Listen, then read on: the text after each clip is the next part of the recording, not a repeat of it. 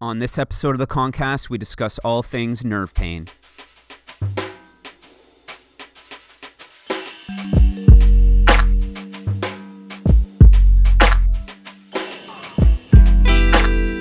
Good morning, everybody. Happy Friday. Connor here with episode 11 of the Concast. I am a registered massage therapist and sports injury therapist practicing 45 minutes outside of Toronto, Ontario, and Canada. And for episode 11, I've chosen to give my take on neurological symptoms within patients. I want to preface this by saying this is an incredibly complex topic, but I'm going to try my best at trying to simplify it, or at least give you an idea of how I rationalize working with somebody that's presenting with neurological symptoms. So the first thing is, what do I classify as neurological symptoms? For me, the first symptom that I consider is that of neuritis, which is a dull, achy, broad-based pain anywhere in the body. And when you think about the number of patients that come in with that symptom, it's very common.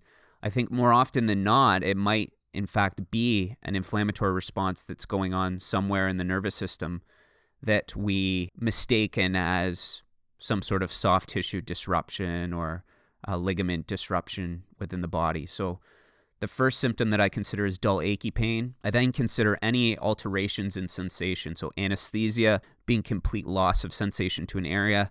Paresthesia typically being an alteration in sensation, which is numbness and tingling, for example. I'll then move towards more of the more classic signs and symptoms of neurological conditions, that being radicular pain, so sharp shooting, linear-like pain within the body, or muscle atrophy or weakness, so loss of muscle size or weakness left to right. And then lastly, autonomic changes, so local changes to, say, the sweating reflex, skin color, the tone of skin. These all collectively allow me to formulate some sort of thought process around, okay, I think this might be coming from the nervous system as opposed to local tissue disruption. I then break the nervous system down into two components, a central component and a peripheral component. When I refer to the central component, I'm referring to the spinal column. And what I'm concerned with here is there a disruption or some sort of encroachment on a spinal nerve root? And the three things that I commonly think about are discs in the spine, so whether it be cervical, thoracic, or lumbosacral, a degenerative process in a spinal joint, a facet joint that has caused collapsing onto the spinal nerve, or some sort of osteoarthritic growth into the neural foramen or the hole by which the nerve root exits. So for example, an osteophyte. From there, I want to look at how that corresponds to the patient's pain. So where is the location on the body that they feel the pain? I want to then assess the spinal levels of the spinal nerve that I think is injured, the one above it and the one below it, just to kind of get this multi-segmental assessment of the spinal column. And how I'm approaching that is first through the dermatome. So I'm looking at where is the sensation that they're feeling, the numbness and tingling or the pain, and I'm trying to correspond that to a dermatome or a series of dermatomes. Mainly because we know that dermatomes don't work exactly the way that they look in textbooks, and some dermatomes will cross over each other. But a dermatome is essentially an area of skin on the body that corresponds to a spinal nerve root. So for example, if I'm working with a hand and I look at the thumb corresponds to the C6 spinal nerve root. So I would then look at C5, C6, and C7 and correspond that back to the spinal column at the level of C5, C6, C7, because really that's what I'm looking at. I'm looking at the spinal column through the lens of the patterns that they elicit into the peripheral aspect of the body. I would then correspond that with a myotome. A myotome is looking at a particular strength pattern and corresponding that back to the spinal nerve root. So I would look at the myotome, for example, at C5, C6, and C7, left versus right side of the body, and see whether there's any discrepancies within strength, or that creates any of the symptoms that they're feeling or exacerbates them when I'm taking them through that particular pattern. And then if it's available to me, I would look at corresponding deep tendon reflexes for those spinal levels. So C5, C6, C7. I would probably look at all of the upper limb reflexes in that case, the bicep, the brachioradialis, and the tricep. When I'm looking at reflexes, I'm looking at them left and right again. I'm looking at if an individual is hyporeflexic, so the reflexes are diminished, versus hyperreflexic, being the reflexes are exaggerated. Typically, exaggerated reflexes are coming more from the central nervous system, brain, and spinal cord, where diminished reflexes are coming from the peripheral nervous system outside of the brain and spinal cord. From there, I want to see whether any corresponding neurological orthopedic tests are increasing the likelihood that I think this is a neurologically driven symptom. I have a tendency to be pretty basic with my neurological orthopedic tests in the neck. I'm using very simple compression and distraction techniques. I might use a Sperling's test as well to see if I can get that to correspond to the symptoms that I'm feeling.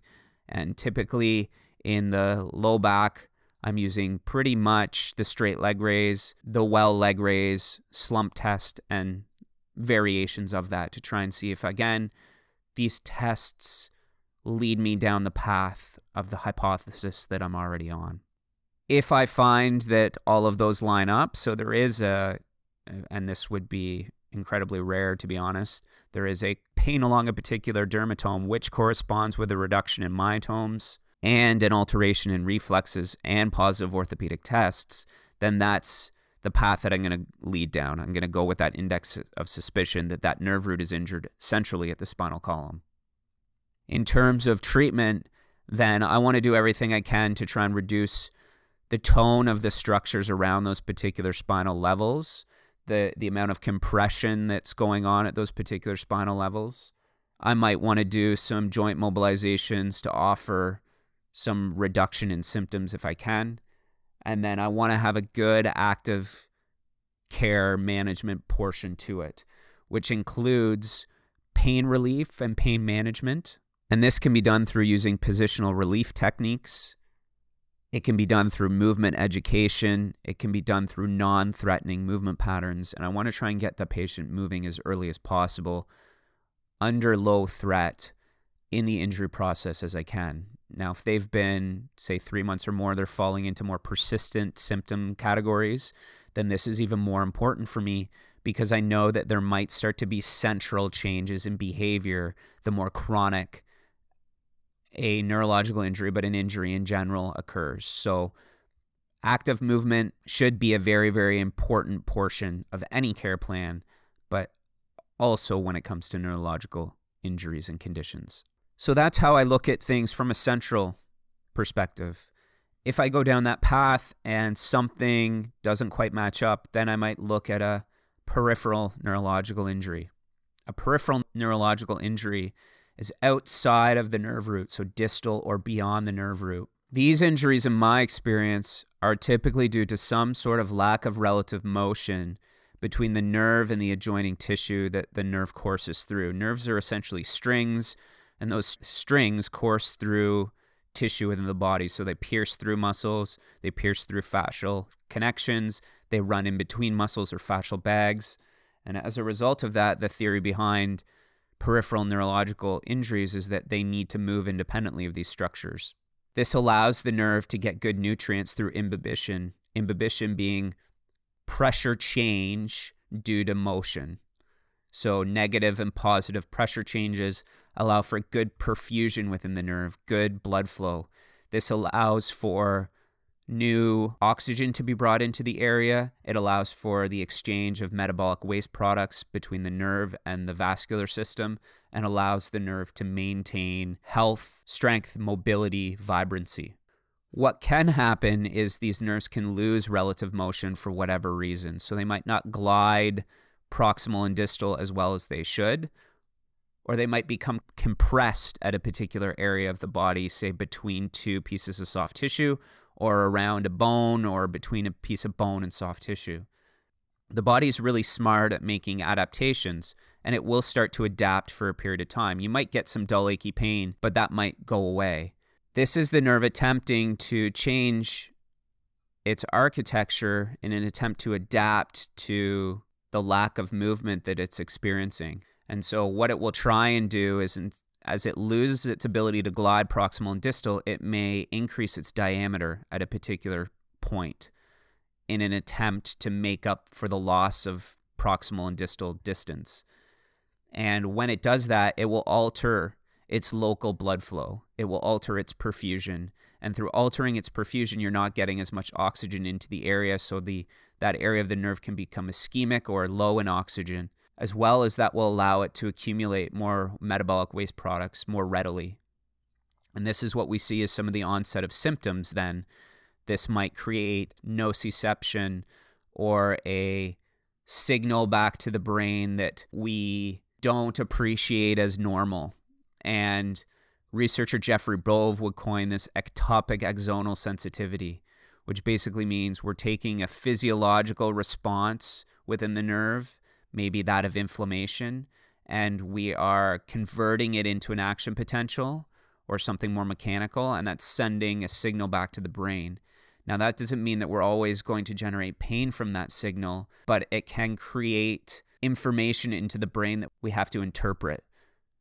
The way that I would liken this is if somebody comes and taps on my shoulder and they do that for 5 seconds, it's not really annoying to me, and my brain can easily kind of discriminate against that and turn that signal off. I might actually find that comfortable.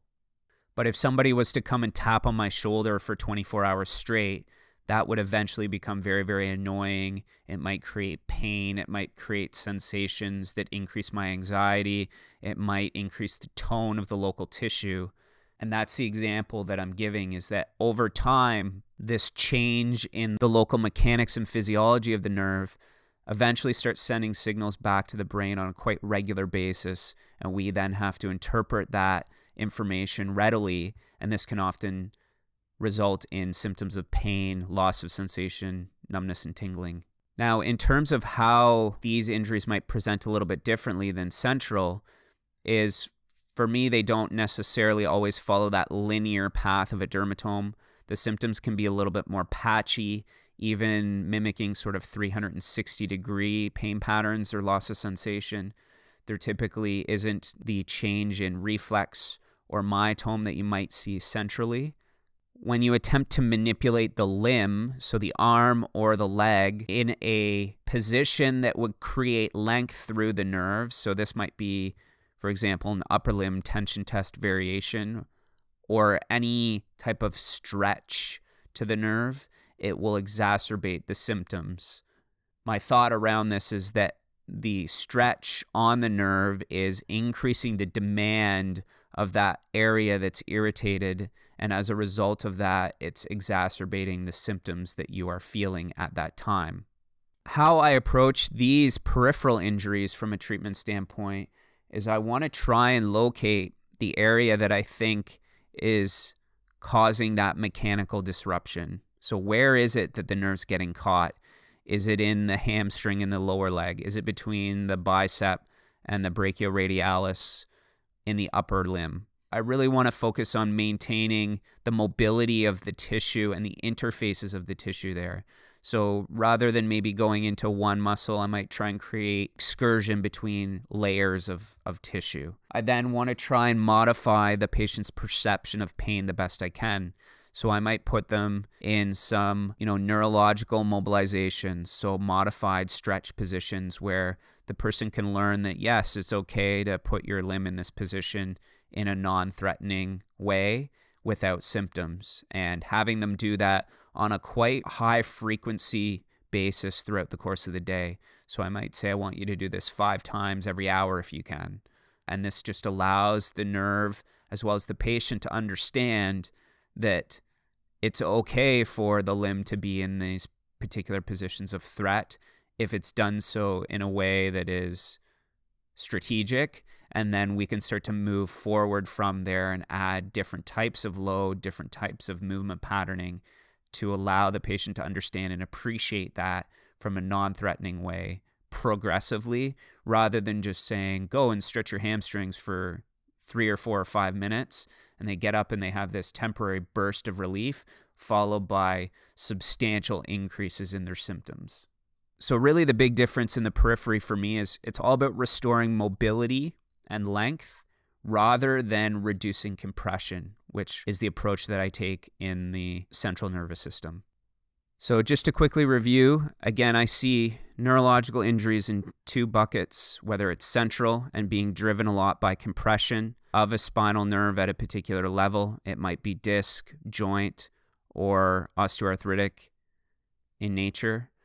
And then I look at the peripheral nervous system in terms of lack of mobility and length.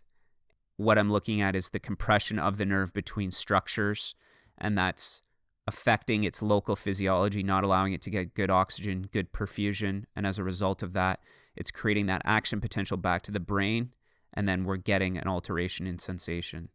Now, the longer that either of these go on, we know that there are central changes in behavior. This can certainly increase the complexity of the condition that the patient's feeling. This only will further emphasize the importance of an active care program and teaching the patient how to move properly around their pain. As I always say, these might require further referrals. The person might need a MRI. They might need a EMG to look at nerve conduction. They might need surgery. There are people that are going to need decompressive surgeries within the low back or the neck, or they might need decompression surgeries within the periphery.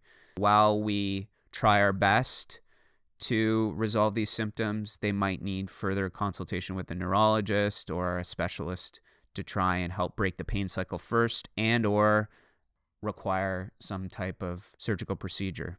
I will usually give these a little bit longer time frame before I think about referring, because in my experience, I've found that the nervous system can often take a little bit of time to adapt. So I might spend 2 to 3 months, as long as there are no red flags, working with the patient before I have a discussion around referring. I'm never also trying to overly excite the patient when I'm trying to refer them elsewhere. I'm not saying I think this is surgical, because number one, I don't know. All I'm saying is, this doesn't seem to be moving in the right direction in terms of my experience, and I'd like to have somebody else look at it. That leaves it very open-ended. It leaves it quite positive. I'm not trying to catastrophize the patient. In doing so, I'm probably just going to make their symptoms worse for them in the interim. So that is my very basic overview of how I see neurological symptoms in patients. I'd love to know your thoughts. Please leave them in the comments below, and let me know what you're doing for your neurological patients and how you're finding progressions in patients. Is there a particular movement strategy you're using that you find is really, really beneficial? I'd love to hear it. Thanks, everyone. Enjoy your Friday. Enjoy your weekend, and we'll see you in the next one.